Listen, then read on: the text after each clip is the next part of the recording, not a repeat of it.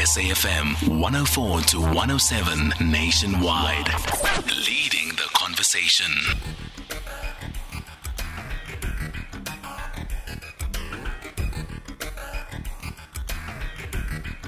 The Talking Point with Kathy Motlatlana. Weekdays 9 a.m. till midday.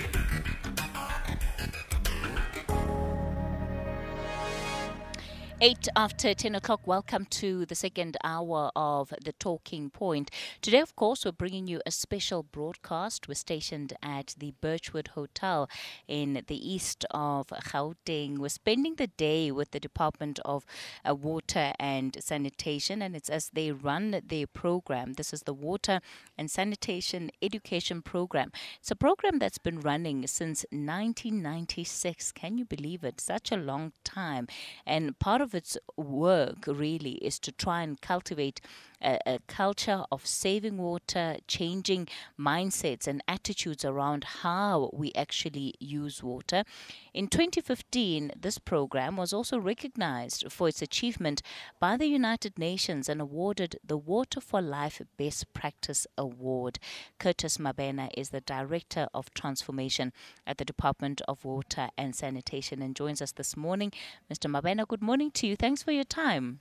Thanks so much, Mrs. Kathy and your listeners. I'm going to ask you just to try and speak a little bit louder for me so that we're able to pick you up clearly.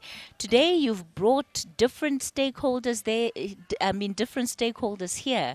But I see a lot of young people, primary school, high school going learners. You're giving them something productive to do over the school holidays? Of course.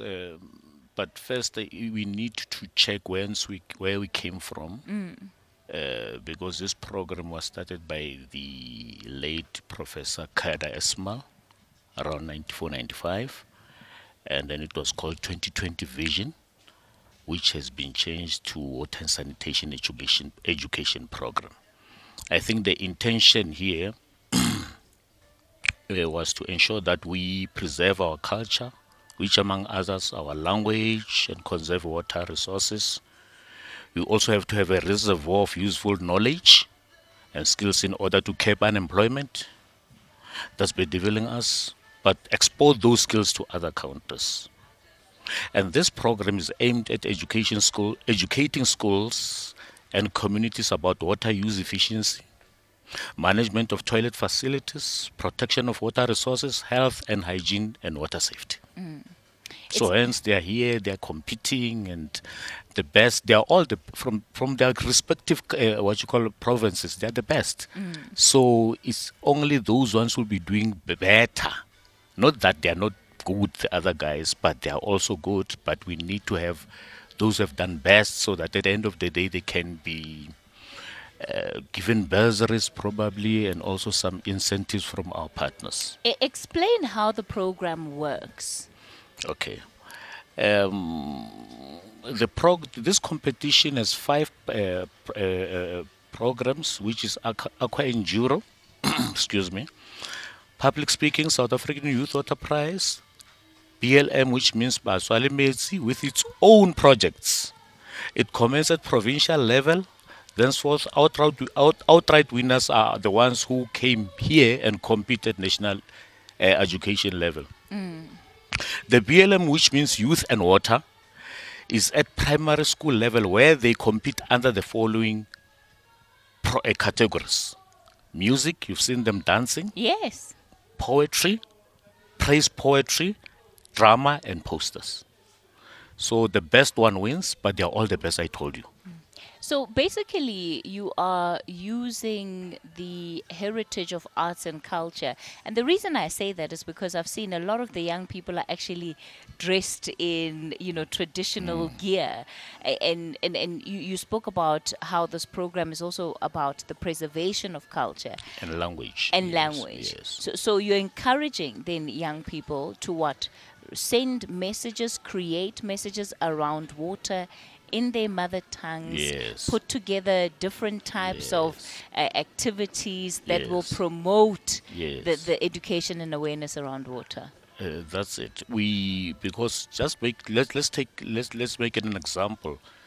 if we're doing biology in isiZulu or science in isiZulu, how many professors we have in these communities? So it's very key that we keep our languages because history is not past time. We know we've been colonized. We're talking English, no? So we need to have those. They must be very proud of themselves as South Africans. Dr. King once said, "Our lives begin at the end. Begin to end the day we became silent about things that matter."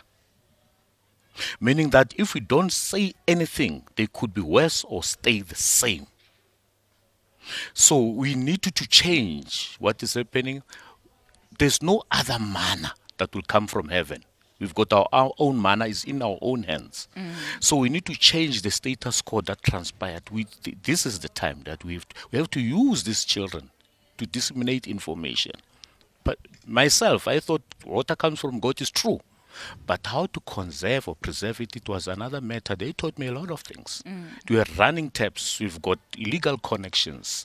And some of this so-called engineering was for the erstwhile order. But today, they feel they need to be engineers themselves, water scientists. It pushes them to another level. When I wanted to pass my standard 6 or my metric, I wanted to be a policeman or a male nurse or a security guard. But the mindset changes now. We need to have something. Hence, I said a reservoir of skills. We are importing. We need to export this, and we are creating a lot of jobs for ourselves and the country. Let's talk about the specific challenges then that you as a department have identified when it comes to water usage in South Africa, in our communities, that you think need to change? Let me be candid about it. I'm not xenophobic. We have a lot of people who are around who are in South Africa. We've got a lot of informal settlements. And when you find a new informal settlements, there will be a lot of electrical and water, illegal connections on electrical and water. So that's where you get unskilled people doing illegal connections, and that's why we're getting our water leaks. And that in itself, we are losing a lot of revenue. So water is life, and we are the 30th driest country in the whole wide world. So it's upon our good selves to start young, create that space for these young people. Also teach our municipalities how to utilize the out-of-school youth, being taught by the in-school youth to become our water ambassadors. And if we keep quiet and say government needs partners, they need us. Those are challenges that we face at on a daily basis. And we don't have to shy away that when infrastructure was created for communities, it was different for those communities that had power then. So we're having that challenge, spilling of sewage and all that, because it doesn't cater what we have. We've got additional communities.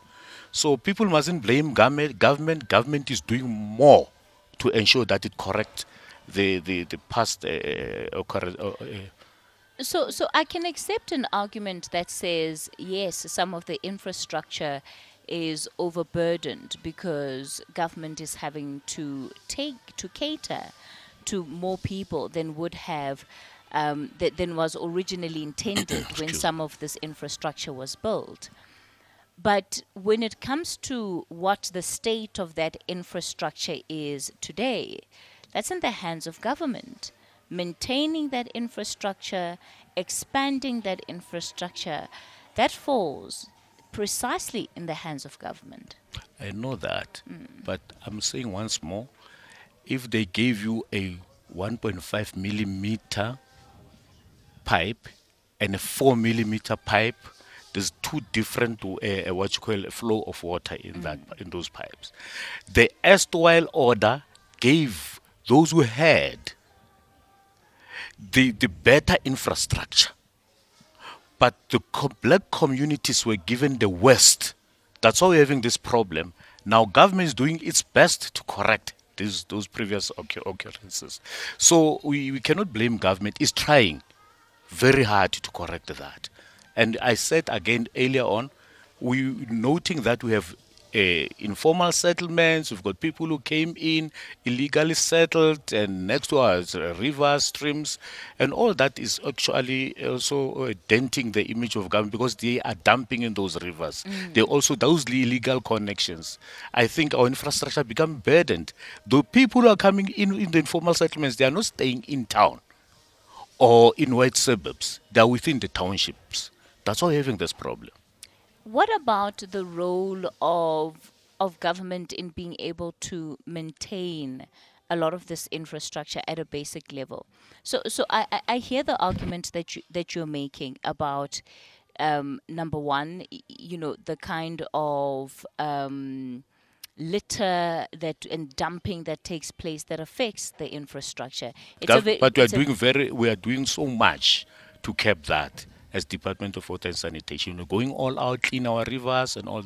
It's a reoccurring decimal whenever we leave somebody dumps. So we need to find ways and we need partnerships in order to ensure that we keep our rivers pristine.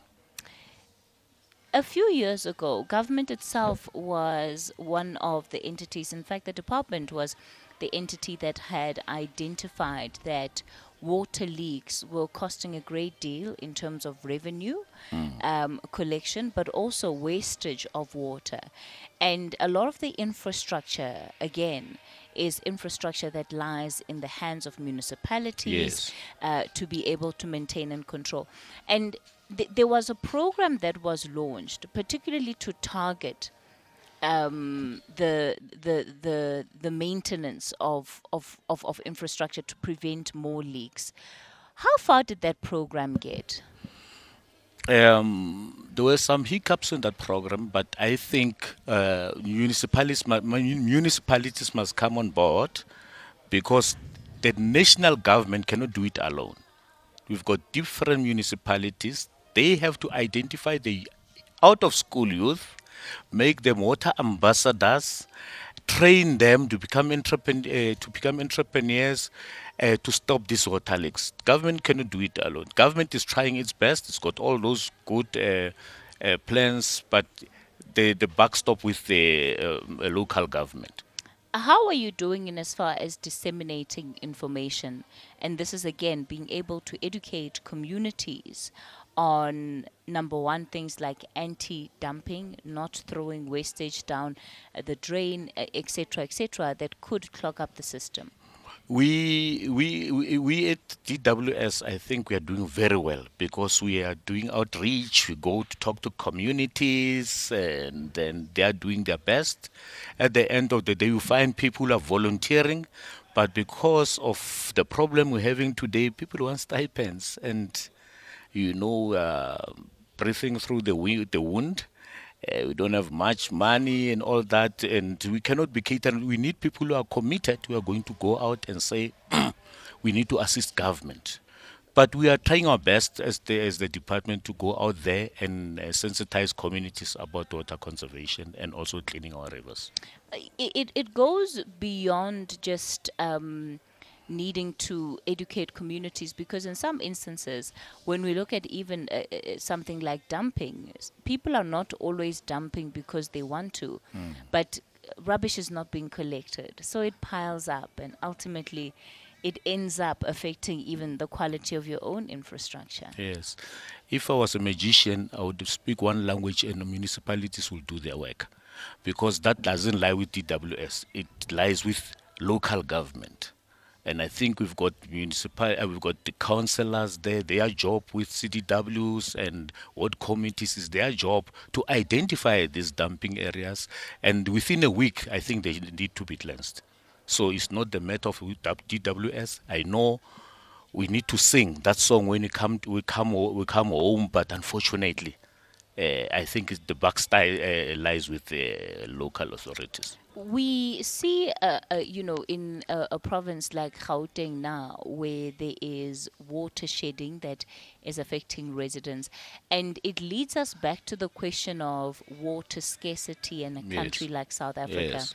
and what the future holds in as far as our water supply is concerned. Hence, we are singing this song through this program. Let's conserve water and all that. We know South Africa is a water scarce country. We know that some people have even colonized our rivers, and they think they are their rivers, and that's why in the Western Cape, all of a sudden, Peekaboo, when we had that drought, all of a sudden there were water coming from farmers. I think that needs to be corrected. All right. Thank you so much for coming onto the show today. Anything else you want to add before we let you go? Nothing. May this baby grow. Thank you so much for coming onto the show. And that is Curtis Mabena, Director of Transformation and at the Department of Water and Sanitation. We'll take a quick break and we'll stay with this conversation then after this.